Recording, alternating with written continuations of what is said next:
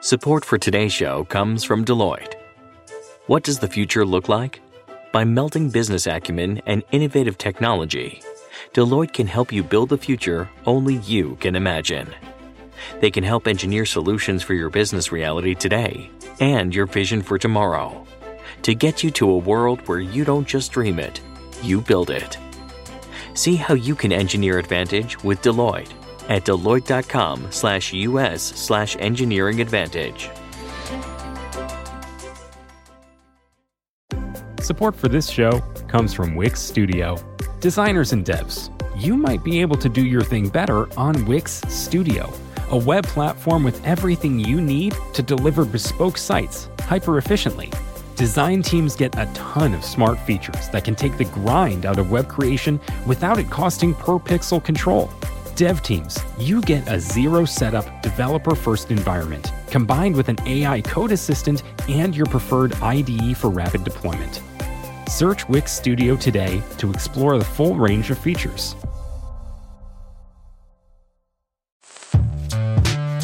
Hello and welcome to Decoder. I'm Nilay Patel, editor-in-chief of The Verge, and Decoder is my show about big ideas and other problems.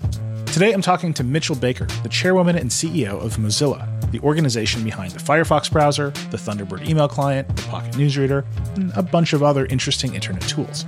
Now, as you all know, Decoder is secretly a podcast about org charts. All right, maybe not so secretly. But Mozilla's structure is really interesting. Mozilla itself is a nonprofit foundation, but it contains within it something called the Mozilla Corporation, which actually makes Firefox and the rest. Mitchell is the chairwoman of the foundation and the CEO of the corporation. And the Mozilla Corporation, which they charmingly call MoCo, can make a profit, or at least it can be taxed, which is an important distinction you'll hear Mitchell talk about. I bring this up because Mozilla has been around since 1994 in a variety of structures and business models. It started as a company called Netscape, which is pretty famous, and Mitchell was one of the first employees in the legal department at Netscape. Netscape's product was called Netscape Navigator. It was the first commercial web browser, which of course changed the consumer internet and scared Microsoft so much it did a bunch of anti-competitive things that led to the famous antitrust case. In the meantime, Netscape got sold to AOL, and along the way, Mitchell led the somewhat renegade Mozilla project inside the company, which eventually led to Mozilla, the nonprofit foundation that eventually launched Firefox. It's a lot. We could do a whole episode just on that history alone. But now Mitchell is trying to live up to Mozilla's nonprofit ideals of protecting the open internet while still trying to compete and cooperate with tech giants like Apple and Google. And these are complicated relationships. Google still accounts for a huge percentage of Mozilla's revenue. It pays hundreds of millions of dollars to be the default search engine in Firefox. And Apple restricts what browser engines can run on the iPhone. Firefox Focus on the iPhone is still running Apple's WebKit engine, something that regulators, particularly in Europe, want to change. On top of that, some big foundational pieces of the web seem to be in flux. Microsoft is aggressively rolling out its ChatGPT-powered Bing search engine in an effort to displace Google and get people to switch to its Edge browser, and Twitter's implosion means that Mitchell sees Mastodon as one of Mozilla's next big opportunities. So how does Mozilla get through this period of change while staying true to itself? And will anyone actually switch browsers again? It turns out it might actually be easier to get people to switch on their phones as opposed to desktops. That's what Mitchell thinks anyway. You're going to hear all about it. Mitchell Baker, chairwoman of Mozilla. Here we go.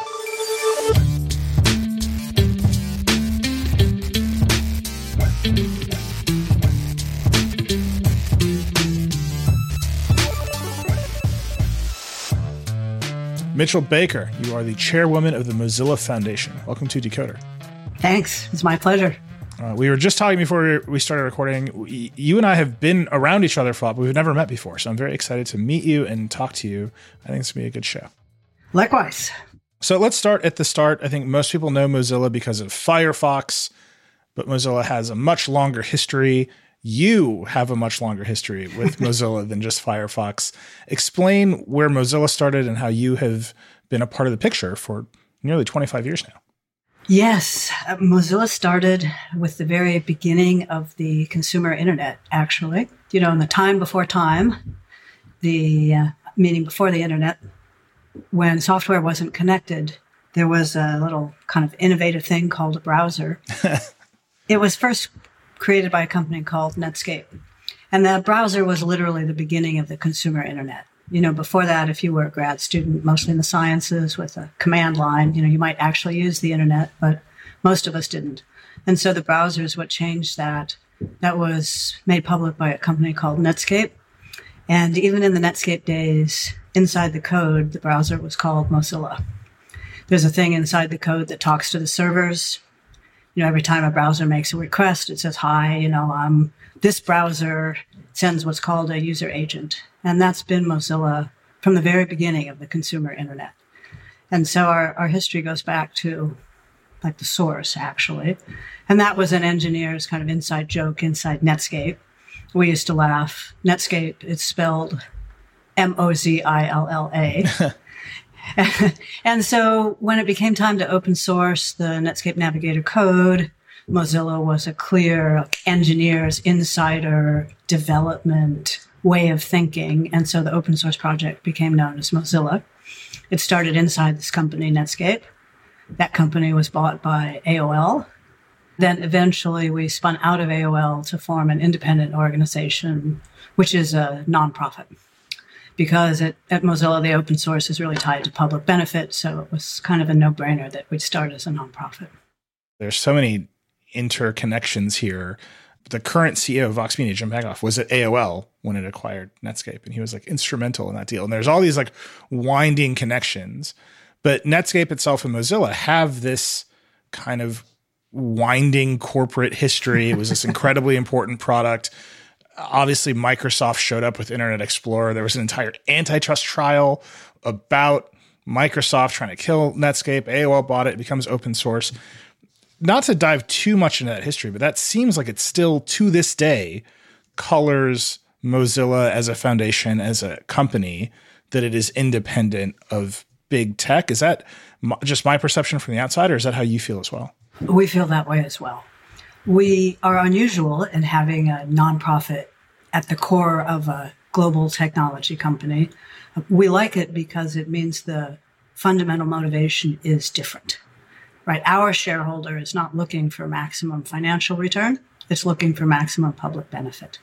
So we do run a business through a subsidiary that pays taxes. We want to run that business well, but the goals of the shareholders are not, as I said, every last penny or maximum financial return. So we see that as quite different and actually quite important to how we fulfill our mission about the internet. And yes, there is a long history with Microsoft.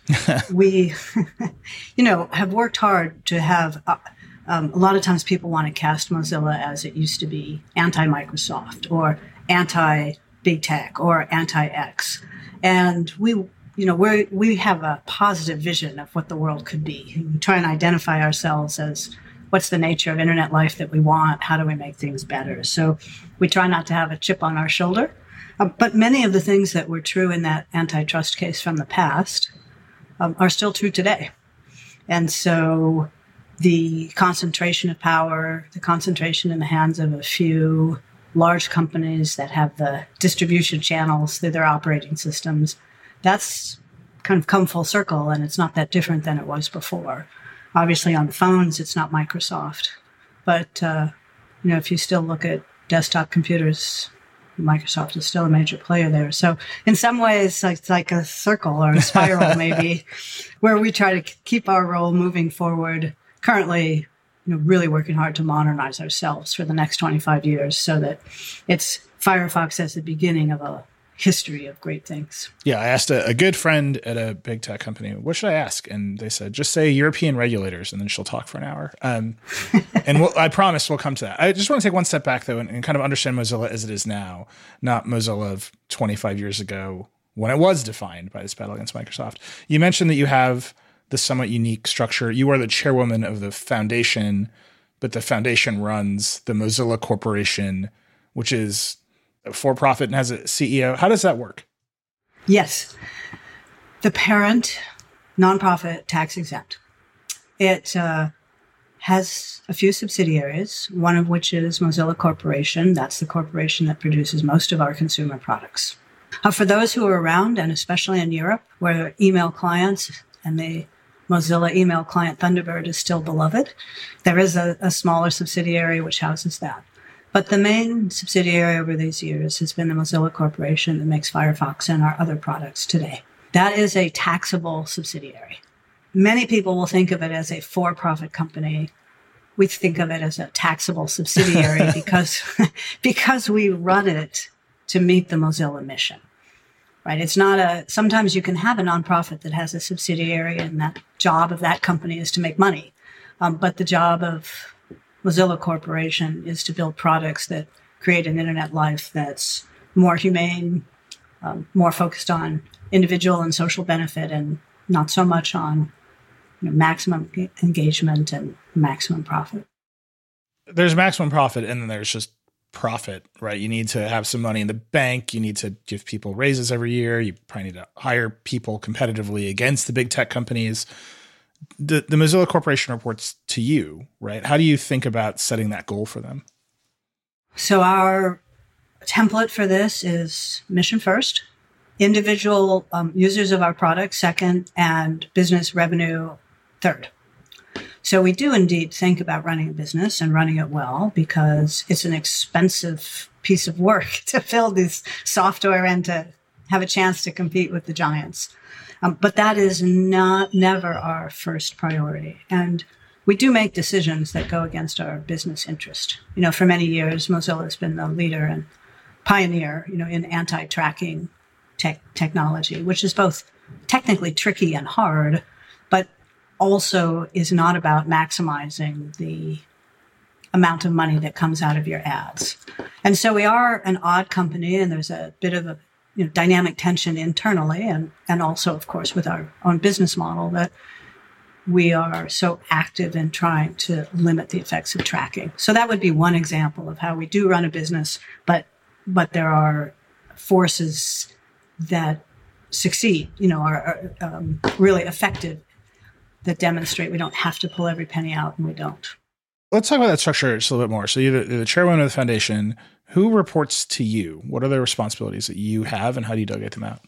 Okay, well, now you're really deep into corporate structure. So welcome to this is a whole podcast about org charts, fundamentally. Okay, so the foundation has a board. I'm the chair of that board. The foundation has staff. It has an executive director. And so that executive director is responsible to the board, of which I am one. I'm the chair, but of course the chair has one vote on a board, just like everyone else. Mostly what I do as a chair is I spend extra time with the executive director, thinking through things, long-term things about Mozilla. What's the kind of prep work you hope your exec does before they come to a board? That's one piece.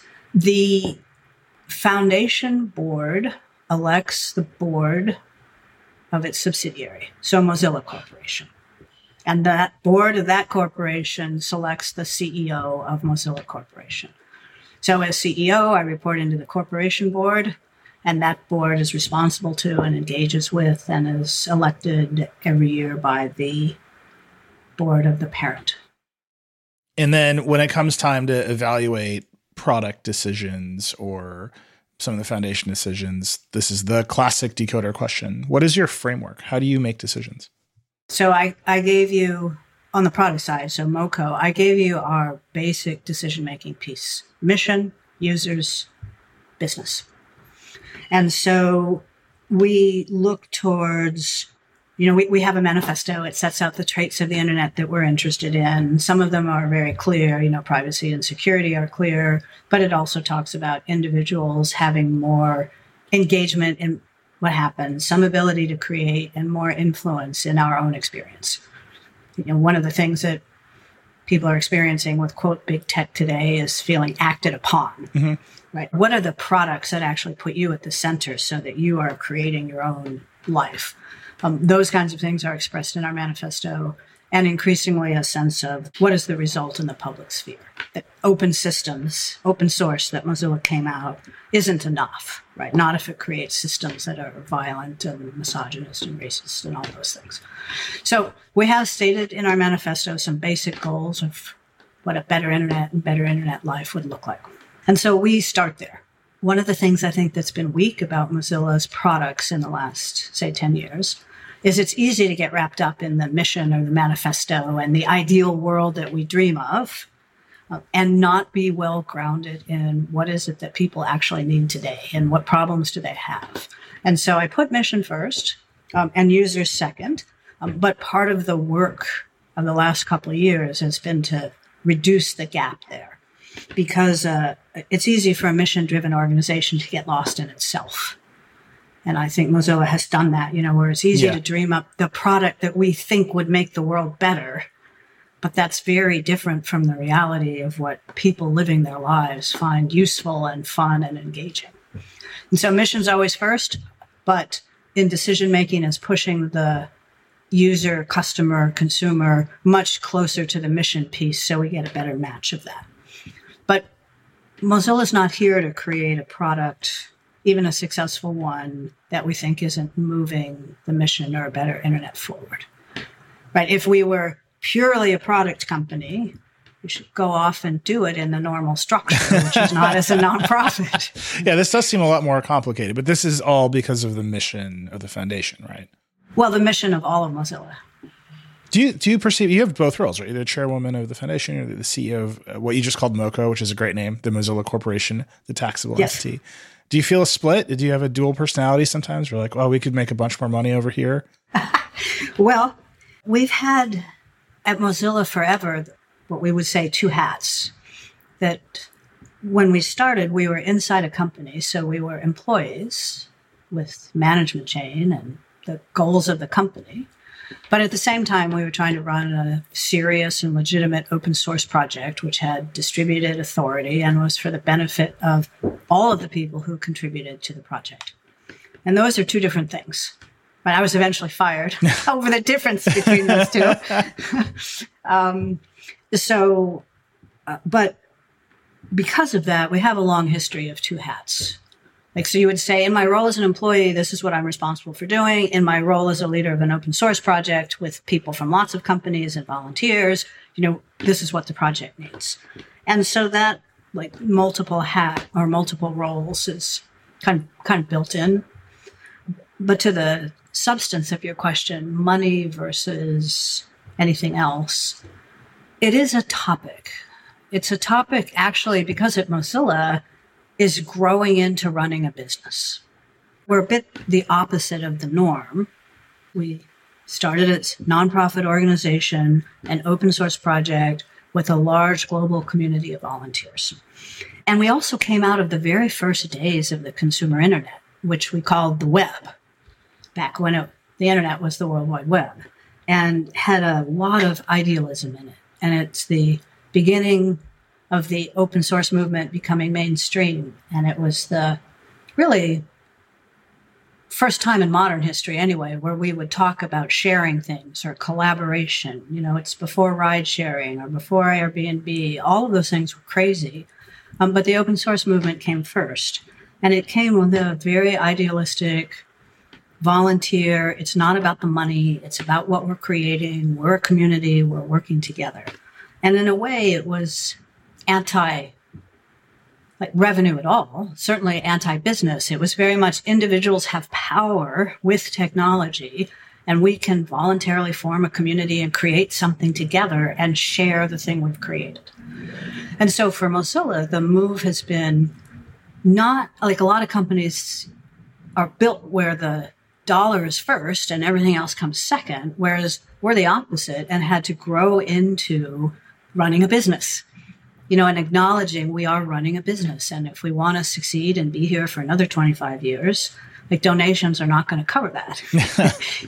Right? The ability to run a business and build a product that people want and that creates value and find an ethical way of returning some of that value to ourselves so that we can continue is the growth path for us.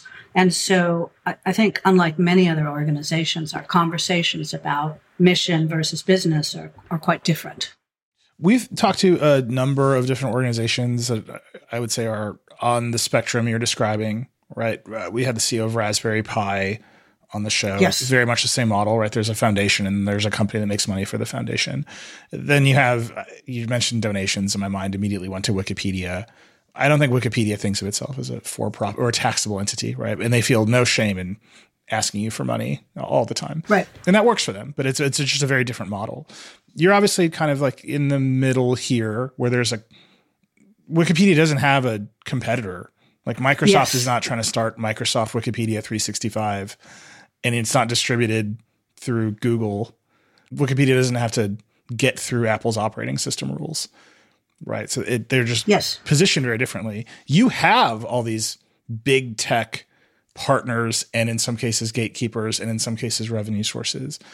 Has that shaped how you think about, okay, we need to be a company, we need to be more ruthless at the core here so we can support our larger mission? Well, I do sometimes envy organizations that don't have the tech giants as competitors.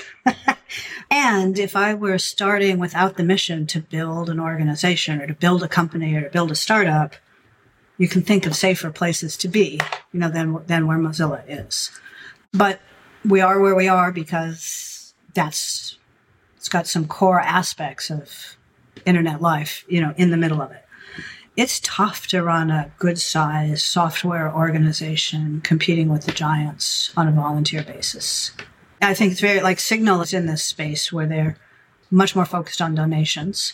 And so, we're looking at that. But I did decide when we formed Mozilla and realized there were ways to get some of the value we're creating back for ourselves, that was a better model. Like fundraising isn't free. Like Wikimedia is a pretty lucky organization because there are multiple small donations. It's enough. But normally a large fundraising organization, your funders have a lot of say in what you do. It often feels pure, but you have to work very hard to have a set of funders who are so aligned with your mission that either you're working together to create what you're doing or they're not dictating it. And at the size and scale of something like a browser, and we're still a fraction of the size of the Chrome team, really a fraction. And it is part of the competitive challenge is what do you really need in a browser with a team that's, multiples the size. And so, yes, I do think the fact that we are in this very competitive space and we're building this core platform level technology, which is complex, really pushes us to kind of be in the world, but not of it. I like that phrase. Well, we brought up Chrome, which means we have to talk about Google. The relationship with Google is complicated. The largest revenue driver for Mozilla Corporation is the deal that makes Google search the default engine in Firefox. That's what I've always known to be true. That's true. How much is that deal worth to you? Oh, let's see. I've got written here $450 million. Is that right? That sounds close. Yeah. Okay. And that deal, is that in perpetuity? Does it expire? Do you have to renegotiate that deal? That deal's not in perpetuity. I don't know if Google does deals in perpetuity. No, well, sorry, no. I guess perpetuity is the wrong phrase. Do you have to renegotiate it? Is it contentious to renegotiate that deal? We have renegotiated that arrangement multiple times over the years. Also with Microsoft and a few others. I wouldn't say it's contentious. We do take it seriously. Sometimes people think because we're small, we're naive, or like we're Google's mouthpiece, or we're Google but with a different name, and that's a little frustrating given the amount of energy and focus we put into it. So we do take those seriously. We did in 15 or so shift from Google to Yahoo at the time, and shifted back a few years later. And so we treat those as business deals. One part of the relationship with Google that is sometimes not clear is that Google and Mozilla are aligned on some fundamental things about the structure of what we used to call the web and now we call the internet. And so sometimes people think it's all business relationship. And certainly that's important. But for example, what I guess today we'd call the open internet, is which comes down into architectural changes and what are you doing and standards and how do you build things and are they interoperable? Do you engage with standards bodies? How do they work? What's the actual goal? And that's because I'm not claiming Google is altruistic, but their search business depends on being able to get to content and find things in a way that's very, very different from Facebook. And so in the structures of, Facebook, information goes in but doesn't come out. Yeah. Really. Right. And so a Facebook-like model pulls information in, and then it all stays in this private space. It's not of the web or of the open internet or whatever you might choose to call it, which has some pretty deep design implications for us, and of course, some pretty deep revenue implications. And so there are a bunch of basic, like, how is the internet built areas in which our view of the world is more, is aligned with Google. And so we see that relationship when you say it's complex. That's very true. It's competitive. There's no question. It is this business partnership piece. And there's also, what is the nature of the underlying system that we're trying to build? Now, Android's a different story, right? but on the browser and website. One place where Google is very successful in expanding the reach of Chrome without having to deal with Apple or Microsoft or anybody is Chromebooks, right? They partner with hardware vendors. They sell laptops that basically just run Chrome as an operating system to schools and others. Is that something you would do to say, okay, we gotta get away from the two big operating system vendors? We got to go do it ourselves. Why not make a Firefox book? Yeah. The Firebook. The Firebook. Yeah. The distribution channel without the full operating system piece is pretty tough. And so that would be, once again, picking another area with the same product to go head to head with Google in an area where they're really better set up for it and have multiples of resources. Have you asked to put Firefox on a Chromebook? I think all the Chromebooks are built on Chrome. I was wondering. It's almost a non sequitur. Like a Chromebook is built with a Chrome OS. So the distribution piece there, it's a resource intensive game. So like choosing that as the area to go once again head to head seems like bound to be difficult and not likely successful. We need to take a quick break, but when we come back, we're going to talk about Microsoft's recent update to Edge.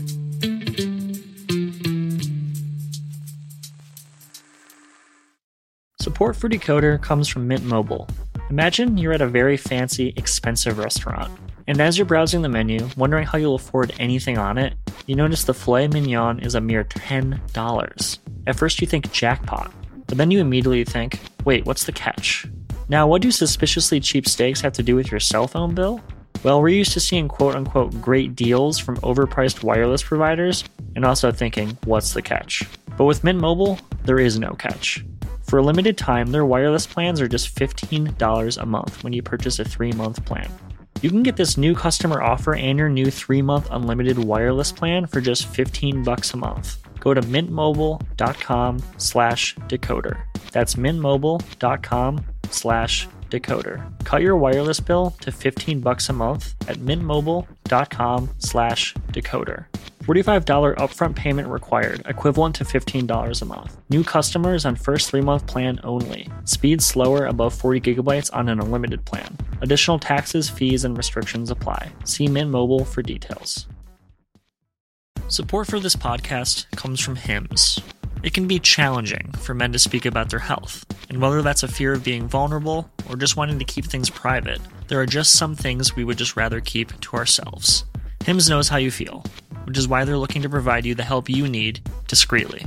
Hims is a men's healthcare brand looking to provide simple and convenient access to science-backed treatments for men. The entire process is 100% online, so you can get a new routine of improving your overall health in private. If prescribed, your medication ships directly to you for free and in discreet packaging. No waiting rooms and no pharmacy visits. So while it can be tough to deal with this part of your life, it doesn't mean you have to do it alone. Start your free online visit today at hims.com/decoder. That's HIMS.com/decoder for your personalized treatment options. hims.com/decoder. Prescriptions require an online consultation with a healthcare provider who will determine if appropriate. Restrictions apply. See hims.com/decoder for details and important safety information. Subscription required. Price varies based on product and subscription plan. We're back. We've been talking about Google. And when we're talking about your relationship to Google, we're distinguishing Android from Chrome. That's because you make Firefox. and most of your revenue, almost all of your revenue, comes from setting Google search as the default search engine in Firefox. Is there another set of products that could make that much money for you, or another way to make that much money out of Firefox? So let me step back for just a sec and say we have been increasing the diversification of our revenue over the last few years. It's still the case that the bulk of our money comes from search and the bulk of the search money comes from Google. So we haven't fundamentally changed it yet, but have a pretty significant effort coming close to double digits in revenue that's not from that, maybe say 15% now, which again, it's only 15%, but from where we were, say, 3 years ago, it's a pretty dramatic change. Are there other ways to generate revenue? Yes. Are there other ways to generate that amount of revenue in the current product, Firefox? That I think is unclear. We have in our revenue diversification, some of that is through Firefox. So there are ways to diversify. Is there another, we'll call it $500 million business inside Firefox right now? That I don't know. Certainly, search has been the killer app and business model of a generation. So it's hard to say that we're going to find something that equals that in the same product. But that said, we're early in the diversification piece. We have some other things that we're kind of exploring and might hope bring to market. But the thing about search is people still want it and are drawn to it, right? It's a really valuable tool. And, we can see even with the interest in generative AI, some of the questions is, well, how does it change the core use cases? But I think no one thinks that the question of trying to find things online is going away. So this is really interesting. Just by dint of coincidence, I am talking to you after I was in Redmond, where I spoke to Microsoft CEO Satya Nadella about generative AI.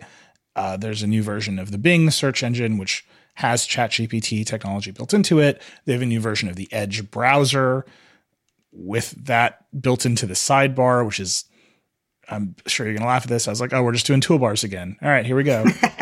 But, they see that, Microsoft sees that very clearly as a way to take market share in search from Google. Like, they're explicit about it.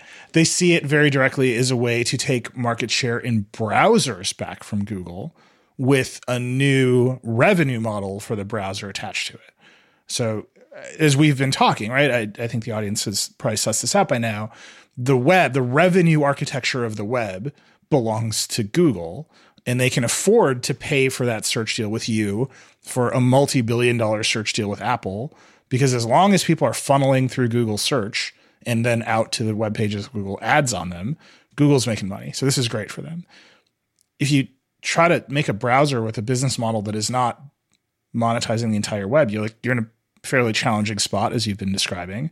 Or in the Microsoft case, you have to come up with something entirely new that replaces all of that architecture with something like state of the art, like generative AI. You're kind of in the middle of that dance, right? Do you think, oh boy, we better go out and find a generative AI solution so people can start typing to us and we can start answering those questions and rebuilding a search product? Or are you thinking, okay, we've got to build some other businesses and hope that our browser business doesn't decay as fast as it might otherwise? Well, we're interested in other products in any case. We could take the generative AI piece out and say, are we interested in other products? And the answer is yes, for a couple of reasons, right? More ways to engage with people, more ways to improve the internet with multiple products. So absolutely, we have a very strong interest in multiple products. And as I said, have been spending a lot of time really modernizing Mozilla as an organization to be able to do that. Our trade-off with we're running a business, and we're building the web through the browser, it has to be, remade for other products. Then on the generative AI piece, it's pretty interesting. I mean, it framed in the browser and business model, but first of all, it's pretty interesting. It's also pretty new. Microsoft, I guess it's a good week for Microsoft. They are enjoying generative AI. They are enjoying themselves. Yep. Yeah, exactly. And we'll see, like if first week, first month advantage, how long, what that actually ends up being. I think it's probably a mistake to discount Google, based on a bad week. A particularly bad week, but I'm with you. Yeah, well, core technology, where did it come from? Yeah. Right. So we'll see. Do you think there's opportunity to capture share in web browsers back? I mean, Nadella said this to me, and I thought, I haven't heard this in ages, that we think we're going to take market share back from Chrome. Is that an opportunity that you think about from your chair? If the use cases change enough. So one of the things, and I'm sure this must be, Microsoft experiences the same thing we do, the muscle memory of like all of humanity has used search is the Google search, the SERP. Right? And we've tried a lot of different ways in Firefox to give people different options. And the muscle memory is intense. People will find surprising workarounds to get themselves back to a search results page, even if we're pretty sure we can give them what they want faster. So I do agree that when you have enough change in expectation, that's an opportunity. So in that sense, I think the browser space could change. We'll want to see, like, it wasn't that long ago where even, Sam Altman was saying, you shouldn't be using this for anything serious. Yeah. I think he would still say that to you about ChatGPT, which runs on GPT 3.5, right? I think there's an awareness there that this was a tech demo. But Bing is a product, right? It runs on a new model. Yeah. It's got all of Microsoft's values wrapped around in it. It's got a monetization engine in it. Like, it's a product. They seem pretty confident in it. My question to you is, like, that's a product that competes with a Google advertising funnel that is worth a $500 million payment to you all and a multi-billion, like, it's just lead gen, right? They're paying $2 billion or whatever it is to Apple, is basically lead gen to their advertising business and search. If you take that away, if you remove that, is there still a huge business model for browsers as a whole? Oh, well, that's the experimentation piece, right? Yeah. So yes, I do think it's a time of potential great change. Right? Like, Microsoft has a model for it. That may or may not be the right model. Like, sometimes, like, first mover advantage works, and sometimes it's notorious that it's the second or third attempt at a product that is the one that actually succeeds. So I think there's a lot of change coming. Is it going to be instantaneous? Probably not. Where is it actually going to work well in products? Does it work well for general search? Does it work well for long-term search? Does it work well for shopping? Does it work well in the places where people spend money? Right? Like, those are the kinds of questions that are just beginning to be understood. So do I think that disruption is coming? Very much more likely in the browser space than 6 months ago, for sure, where it was really locked. Right? Even Microsoft, with its vast distribution channel, couldn't compete. And so that's actually an interesting question, as couldn't compete in browsers. Was that all due to search? Was that because Edge had Bing as a default? That Google was able to take so much market share, or was there some other reason? Right? And we'll see that. In our case, the distribution piece has just been hard. Microsoft routinely, Microsoft updates and making it hard to use Firefox. I mean, Microsoft uses its distribution channels to its own advantage pretty ferociously. Like, people often ask us about Google and distribution, and I'm like, well, Microsoft too. Mm-hmm. So I think there are a lot of questions about why did Chrome beat Edge? Is it all Bing, or is there something else? And kind of all of that could be up. But the basic question you're asking, is there more opportunity for change in these default use cases where people will look at a new browser? Absolutely. Do you think that you have to build the generative AI products into Firefox to take advantage of that disruptive moment? Well, at some level, the answer is yes, because that's the new technology. Yeah. The question is how much and what does it need to do? And like there's a OpenAI level of investment, right? And then, but there's, which, Mozilla won't make, that's for sure, right? That's billions from Microsoft there. But what is it that provides the use cases that people want? So I think AI in general, for sure, and then generative AI as a particularly non-step function, a particularly steep kind of change. So yeah, I think we'll see some changes. I think unanswered is how quickly people change their use cases in the places where they spend money. Where if you're in that part that's just wrong, you have to be careful. All right, you brought up distribution, which means my threat of talking about European regulators is coming true. We've mostly talked about the desktop, right, in this conversation. Microsoft's distribution advantage is on Windows PCs. It is not anywhere else. I don't think you're trying to put Firefox on the Xbox. It'd be amazing if you were. Can you break that news today? I think I'll wait. Fair enough. But you brought up Android earlier as well. And next to Android is obviously iOS. These are both much more closed systems on balance, right? iOS is much more closed than Android, but Android is still closed in its own way. The browsers are deeply integrated into those operating systems in a way that, to play with the new Bing, I just downloaded Edge on my Mac and ran it and set it as the default. And Apple was fine with that. And it runs Blink, right? Which is like Google's. It's like, technologically, it's very open, right? It's like Microsoft's wrapper and Google's technology running on Apple's operating system, and that's all fine. And if you want to do that same sort of thing on an iPhone, you cannot. Just like almost at every level, you are not allowed to do that thing.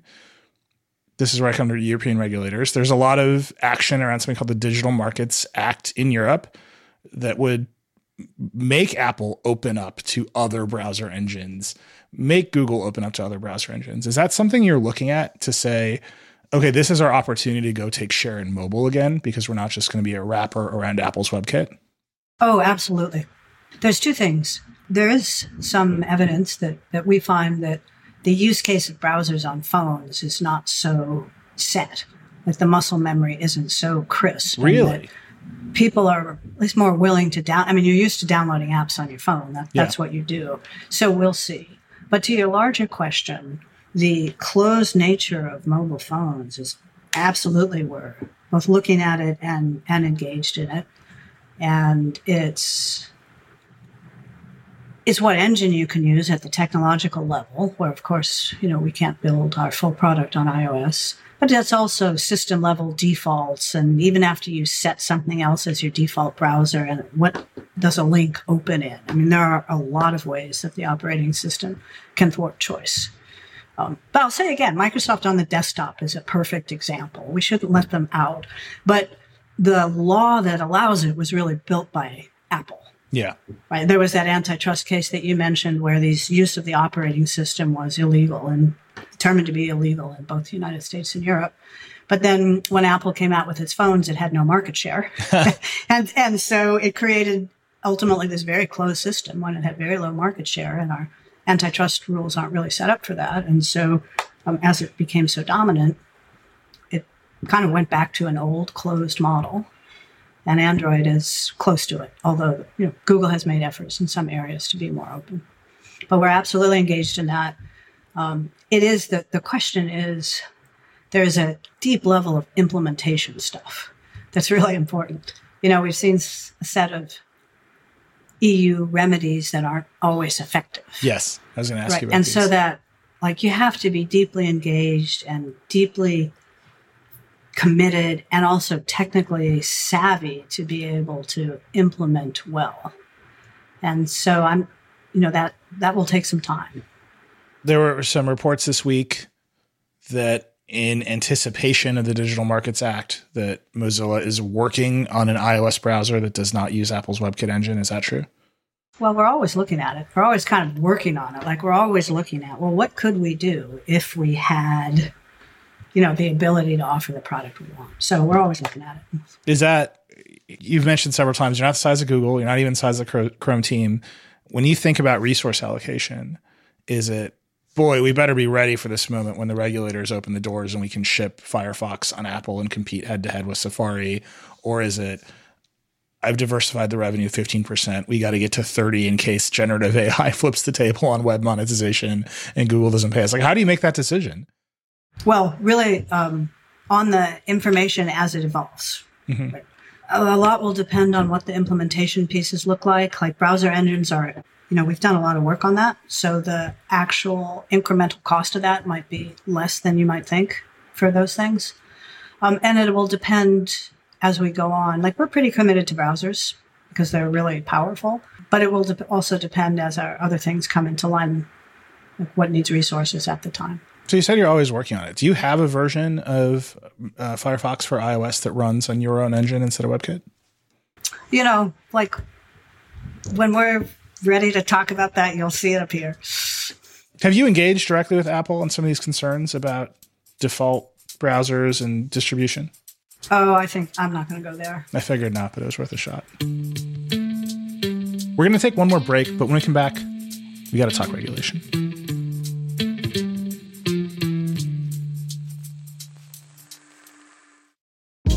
Hey, this is Scott Galloway, author, professor, entrepreneur, and most importantly, host of the Prop G podcast. We got a special series running on right now called The Future of Work, where I answer all your questions on, surprise, the future of work. Questions including, what are we missing when we work remotely? Or how do we handle work-life balance when a major opportunity comes knocking? From the provocative to the technical, we're offering insights you won't want to miss. So tune in to The Future of Work, a Prop G Pod special sponsored by Canva. You can find it on the Prop G Pod wherever you get your podcasts.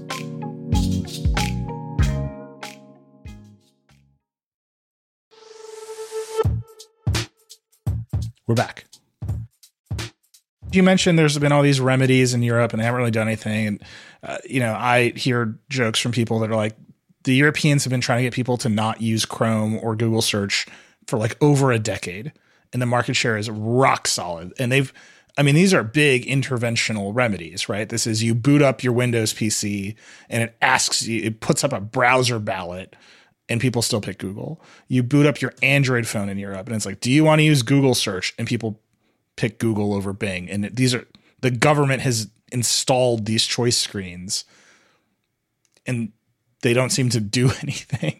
Like that's that. Yeah. I mean, that's the numbers are the numbers, right? It's yes. Like well, that's yes, exactly. And the DOJ has this lawsuit about, browsers someone like us couldn't have Google as a default, right? Which is kind of like, I don't understand why the US DOJ thinks it's going to do whatever it wants to Google by forcing Mozilla to fight against our customers. Yeah. Right. Like, so we see that very close to home as well. I think for consumers, the question about browsers on their phone is not about browser engines. Okay. Like that's a systematic level question of what's the architecture of the world that you want. But for consumers, it's much more what's the experience. Is the experience good? Do I want it? Like it's our job to make a product that's got stuff that people want in it. But stopping the operating systems from hindering that would be very helpful.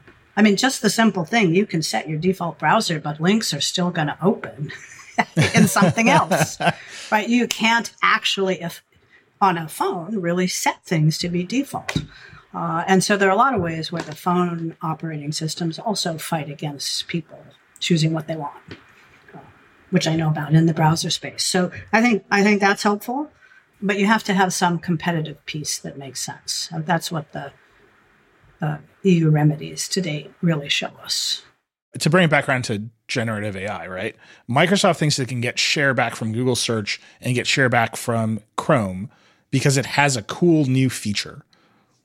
That's it, right? Like they're like, we're ahead and you can talk to a robot and the robot will write you a poem. And people want to use that so badly, we can be like, install Edge on your computer and use it. I mean, they're at the point today, we were laughing about it in the Verge Newsroom today. It's a wait list. And if you set your default browser to Edge, you move up the wait list. See, there you go. That's how much they think there's demand for their cool new Why feature. is that okay?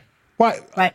I could make an argument that that's, of course, okay. Like they've got a cool feature that they're giving away for free, and they're like, just change your default to our technology instead of theirs. Like, right. Fine. But it is something that no one else can actually do.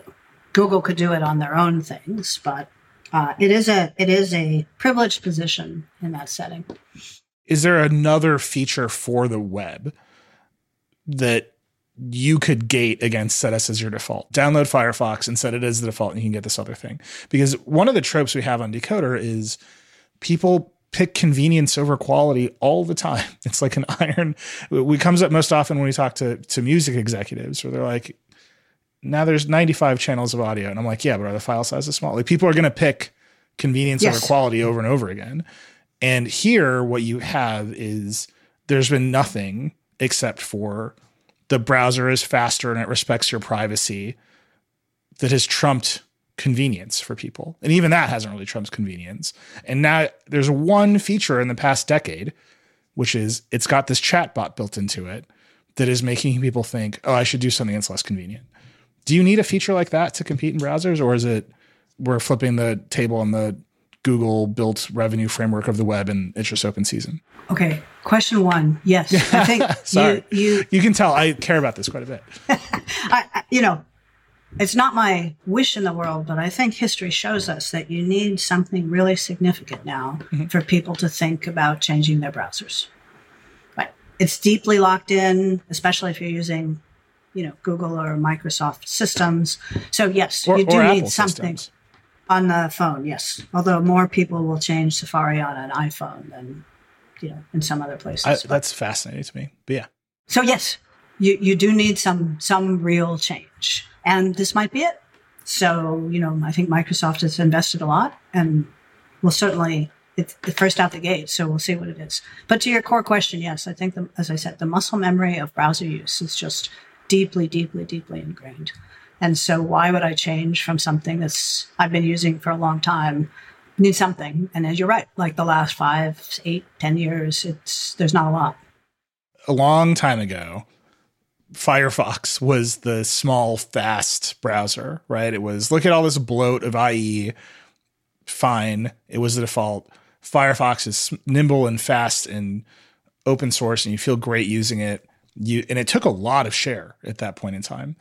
And then Chrome did the same thing to Firefox, and pretty much a direct lift. Firefox has gotten old and bloated, and that's what your IT administrator wants you to use. You just install Chrome. It's fast and nimble, and Google made it. Is there another turn where you can do that to Chrome, which I think a lot of people would complain is bloated and full of Google's revenue ideas instead of user experience ideas? Yeah. Okay. A couple things. The fast and bloated piece, I'll own up to when Chrome came out. There's a few other things actually about product stuff. Data was one of them. So it's an interesting case study where when Chrome came out, the instrumentation of the browser in the first versions of Chrome, frankly, appalled us at Mozilla. Really? Oh, absolutely. Absolutely. And we were each right. Like Google was right that you need to instrument your product and you need data to build something today that responds to people and people want. And we suffered because we didn't do that for a long time. But we were right that the wholesale vendor instrumentation and collection of whatever data was useful or could be had for my own purposes is a problem too. Right? And so you see that. So Chrome had the advantage when it came out, new generation, built by Mozilla people who understood the flaws of the old one for sure. So next generation technology. It was faster and better at the time. And their view on data, the data collection practices were pretty radical for us at the time. So, we spent a decade trying to figure out and building like telemetry for our products that allows us to build what we need that we're comfortable with and think if our users, privacy conscious users dove in, they'd be comfortable too. But we have, Firefox is performant and has a bunch of benefits that Chrome doesn't now. So I do think it's possible. I think we've done it to get that wholesale like order of magnitude or next generation technology in the browser space. That I haven't seen that on the horizon with the browsers the way they're configured. Could you make something smaller? Like if it turns out it's only what we really want to do is talk to our browsers and not read so much, maybe you get something much smaller. Like really a lot of the complexity of the browser is rendering all this stuff. Right? If you're not doing that, it probably can be a lot smaller and lighter. And so you might be able to get that kind of massive change. But anyway, right now, I do want to come back and say Firefox as a product is a good product. The performance characteristics are worth looking into, and I can't let you through even about the past leave that unaddressed. I appreciate it. I'm sure your team will appreciate the fighting spirit there. There's some news about Thunderbird today. It's the email client for Mozilla. there's a long video about why Thunderbird is the way it is and a new version's coming out. It occurs to me as I was watching this video, Firefox is the instantiation of a very important protocol, right? It's HTTP and the web and all this stuff. Thunderbird is about email and the internet protocols that run email, which are open source and anybody can plug into. And this is where the successes have been, right? How do you build values-based products around these open protocols that anybody can interact with and that comprise the internet at large? The web, we've been talking about all this whole time, has been like radically commercialized and closed down, and those protocols aren't really up for grabs the way that, you know, when I got my first iMac, there was like 10 browsers you could use, and like that just isn't the game anymore.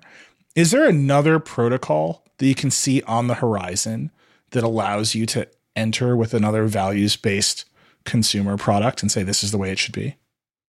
The obvious one today is Mastodon. Okay. Right, which is a decentralized protocol, probably you'd say much more like email than you'd say it's like a closed garden. Yep.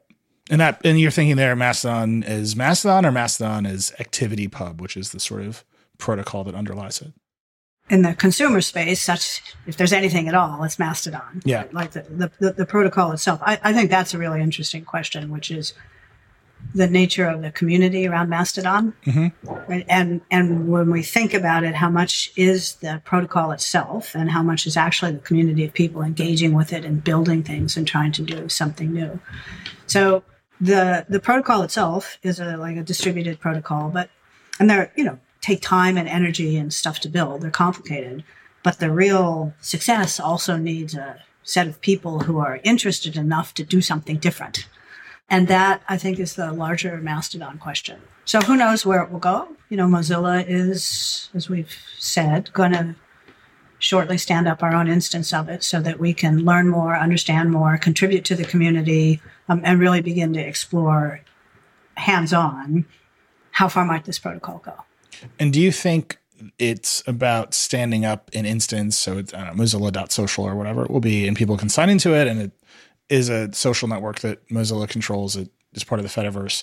Or is it about we're going to build tools that let anybody stand up a server? Yeah, there are some, I think Squarespace announced something like that today.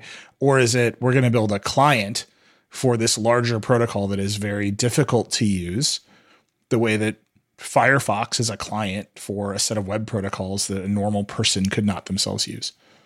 The first step is to actually be an active participant in that world and do some learning and not roll in as the whatever it is, gorilla or some giant thing that's like, sure, we know everything and we're going to build, tell you how it is. That's not what we want to do. So there's a question about the open source project and protocol and its development. I think for where Mozilla has a fair amount of history, as you point out, in open source, so that might be an area, but that depends a lot, of course, on the project. And then there's also a user experience for people that's easier or comes from a name that people know and trust. Like the current Mastodon instances are community-based. So it's possible, like Mozilla could be the place where a kind of broader group makes sense. If that's to occur, there's a client, but there's also, of course, you run an instance, you're running a server, so you're running a service, and those things can vary a lot. So there's some exploration in what's a service that would make sense. You're trying to, you've got a current community, and then you're trying to think about what would a broader set of users be. And it's a little, it's a bit of an art to be able to span the two of those. And so that's a piece really I want to emphasize. It's a learning piece for us because it's easy when you build one big successful product to think more of yourself than you should, and roll into an existing kind of vibrant community and do stupid things. So we're in the learning, but to answer your question, what other protocols are out there? That's certainly one. I think it will take some time for us to understand what is the impact of blockchain separate from crypto. Interesting. Because Mozilla had done some early crypto stuff. There was a lot of pushback and you kind of walked away from it, right? That doesn't sound quite right. There was some pushback against us accepting donations in crypto form. Yeah. Right, that one. But, sure, yeah. Yeah. That's what I meant by early crypto stuff, which is just taking the money from the crypto people. Sure. Yeah, fair enough. So we'll see. I think that's going to be a few years down the road to really have an evaluation of the underlying technology separate from the use case. I mean, when your use case is money, like everything's going to be overblown and hyped, and it's money, right? Like money brings out the best and the worst often, in people. So to understand whether that is a form of decentralization, and whether there might be interoperability among chains, I still think that's a long-term question about what I call decentralized technologies, but I don't think we're going to see a lot of that in the next couple of years. Do you think more of your energy is pointed at Mastodon over crypto right now? Oh, sure. In our earlier call, your team you have a new C-suite in Mozilla Corporation, and your team referred to them as big tech refugees. Said, the whole C-suite worked at big tech companies like Twitter and Facebook. One of the frameworks you kind of used earlier in the conversation was, okay, there's Google, which is the open web, and we align on some places and we compete on some places, but this core piece of the information should be accessible. We believe in that. And then there's Facebook, which is a closed ecosystem. You publish an Instagram reel, no one can find it unless you use their products. As you talk about Mastodon, right, and decentralization in that instance, you are now competing against Facebook. Like Mastodon is a social network. It is different in a meaningful way in that it's composed of all these distributed servers, but it's a social network. It's a competitor. It's where people are going to instead of Twitter today. Is there a piece of, okay, you've got this whole team that came from that world that says we can build a better, more idealistic version of that? Well, that may be true in their psyche, but it's true at the bar after work is what you're saying. But as a business practice and a question of where can we have impact, it's hard to, one of the things that, I guess Facebook really taught us is that social is really valuable in a lot of settings, right? So, but is Facebook the be all or end all forever? Probably not. I mean, there's Instagram, so I guess the answer is no. But so I think not doing something because it could be social media is a really broad exclusion, which we would never make. But here, I think it's the combination of there is a decentralized protocol. It does allow a kind of experimentation, and it allows for the development of something new. Like, I certainly don't have a desire to make another Twitter or clone Twitter or try to do Twitter or Facebook better, right? The question is, how is it that people can engage with each other in a way that's fun and healthy and doesn't have all the drawbacks that we have? And so, like, Mastodon's interesting because you do have a lot of that experimentation and the questions of content moderation and what's it like to be in this community. Those decisions are much closer to the communities themselves, and it's not one centralized decision maker. So that's an interesting piece on many different fronts. And sure, we would all love to see a way to engage online with large numbers of people in a social media flavor that isn't so great for negative actors and racists and misogynists and state actors and, conspiracy theory and mental illness. We would love to see that, but it's not a question of, go take on Facebook or go be the next Twitter. Do you think it's a question of those things may have also run their course and a decentralized version of those things might improve on all the metrics that you just mentioned, but also just sort of harness a consumer demand for something new? Well, I'm not sure the architecture alone is going to harness or even speak to consumer demand. Again, that's that piece about the rendering engine underneath your browser. Well, I mean, you're talking to the Verge audience. The Verge audience is like, come on, give us a rendering engine. Hello, yes. Yes, I do think it is time and likely that our like social media experiences are evolving and should evolve. I don't know. I can't say has Twitter run its course. Well, has the thing that Twitter was built to be, are people done with it? Yeah. Like, is microblogging the way it is? Like, is that over? It didn't seem like that for its core audience. Wasn't growing. So there's something about the Twitter experience that's really gripping for a set of people, but it's a smaller set of people than the other things that we've seen. But certainly, again, at Mozilla, because of the way we're set up, being a smaller alternative is a fine thing with us. Firefox at its height was maybe 28% market share, maybe 30%, but certainly never dominant, ever. And so, even at those market shares, you can have change. You can show the possibility of something different. Firefox had impact. Most is open source now, except for Apple stuff. But, lots of changes came out of that 30% market share, and, including a bunch of things about how the web was built. And so, a smaller alternative that is better and different is fine. Showing the promise of what could be is intensely valuable for us.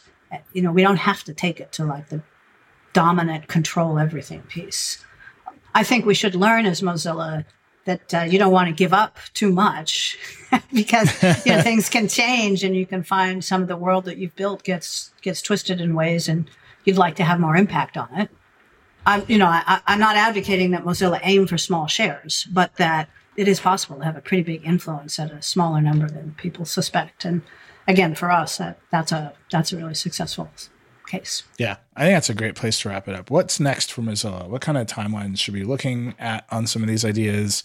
What's next in your priority list? We're starting our second quarter century this year. And so our priority list has got on the full Mozilla piece, multi-product, multi-effort ways of impacting the internet. And so on the product org that I have, as you pointed out, there's a lot happening in browsers still, or right now today. So keep looking for things from us on that piece. Across the range of things that we've talked about, there are multiple products. We have a product called Pocket, which we're in the midst right now of kind of an expansion of capabilities about that, which I'm not going to announce those things now, but you'll hear about those. So I keep looking for those things that are interested. As I said, our Mastodon experiment and exploration will go live pretty soon. So you'll see those things. You'll see more focus on helping people. Privacy and security has always been part of our core. As you said, people opt for convenience very often, but increasingly, you do have to take care of yourself. And so you'll see and hear more from us about that.